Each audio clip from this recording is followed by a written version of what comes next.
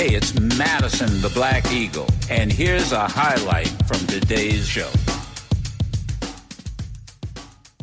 You know, I got to say this. Yesterday, I had I was invited to the White House by President Biden and Dr. Jill Biden to a screening of Till. And afterwards, small reception. I didn't get a chance to say hello to her. She was busy taking selfies. I wanted to. Whoopi Goldberg was there. I just didn't get there are a lot of young people were there. Thank goodness, a lot of high school kids. I'm so glad they were there and they had been invited. And Congressman Jackson, Jesse Jackson's son, who now is a congressman, he said something that a lot of people really don't know, but it's true. And I'm going to back him up, validate what he said based on Dr. Carter G. Woodson's own words.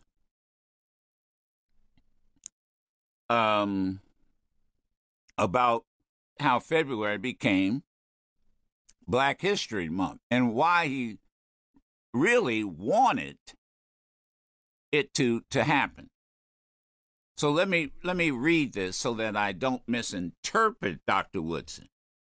In 1926, Dr. Woodson made perhaps his most lasting contribution to American culture.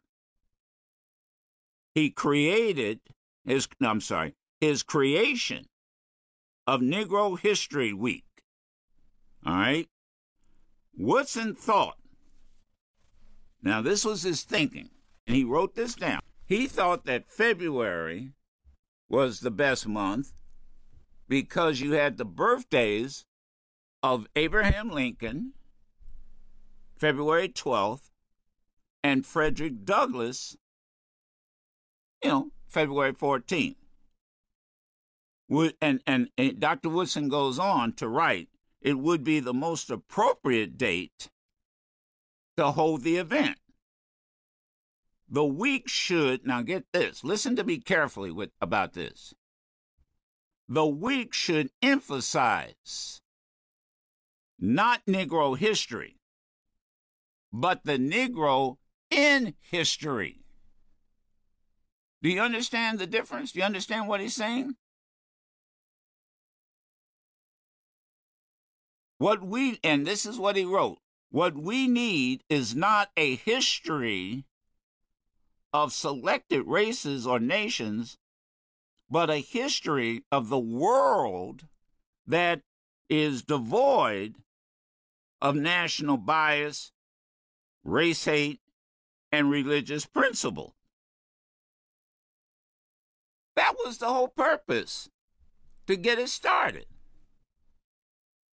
Now, that again, I hope that's not too complicated to understand.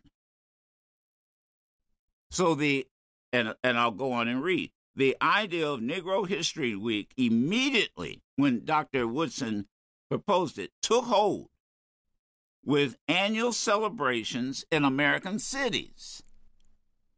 In 1932, 1,000 school children met in a caucus room of a House office, talking about the House of Representatives, in that building under the auspices of Representative Oscar DePriest and other Black congressmen. Black History Month, after almost a century, is still an important date on the American calendar. Dr. Woodson also started the Negro History Bulletin, a monthly publication aimed at high school teachers and students to promote Black history throughout the year. Throughout the year. He just didn't stop with February. Now let me tell you something. That's directly from Dr. Woodson. And I was standing, listening to Congressman Jackson and others. And I said, wow, he knows what Dr. Woodson really was planning, what he was thinking. And he's right. But, please, people, here's what I'm saying to all of you. And I'm going to insist that, I want my grandson to see Till. I'm saying this to every last one of you out there. No matter what your age, what your nationality, go and see or order Till. This is really the story of Mamie Till Mobley. I sat there. Now this is like the second time I've seen it. Every time I see it, I see something different. There's something different. Every time I don't want to be any spoiler. When I was leaving the White House, the police, the Secret Service police, a group of young people, young officers were standing there. How was it? Was it a good movie? And my response was artistically superb. Well done. The acting. Oh my God. I still don't know how the actors that played Mamie Till Mobley did not get nominated for an Academy Award. I don't even understand that. Till didn't even get nominated. I don't understand that. The emotion that she drew out of that of a real life character. But here's what I'm saying to you. Go see it. And by the way, Myrlie Evers' daughter, Rena, she was there, because Meggers featured his characters in the movie, and we afterwards embraced each other, because as I said to the young police officers there, artistically great movie, but given the subject, the torture, the lynching of Emmett Till, it was heavy. It was. That has been my response. It was heavy, because I remember the Jet magazine cover. I remember it to this day. I remember the impact that it had. I remember my grandfather was from Clarksdale, Mississippi. No, you're not going to Mississippi. A lot of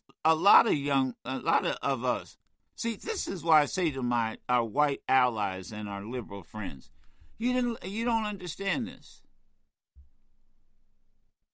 Because if they would do that to 14-year-old Emmett Till, you young black kids coming out of these ghettos and communities in the North, up in here in Ohio and Cincinnati and Chicago particularly, y'all, but I'm saying to you, please, you can order it. You can go online and order it. I think it's still on Netflix or on demand or whatever. But I got to tell you, and if you have, now, if it's a very young child, I wouldn't recommend it for my granddaughters. And, because one of them is, 6 and 9. They're going to, like me, we had nightmares. And let me say this. Thank you, Joe Biden and Dr. Jill Biden for sponsoring or having some folks, whoever sponsored it, might have been Amazon, for having the screening. I mean, it was like, and it was like quiet. I mean, really quiet. And there were a lot of Emmett Till relatives there. You can listen to yours truly, Madison the Black Eagle, live every Monday through Friday on Sirius XM Urban View Channel 126 or anytime on the Sirius XM app.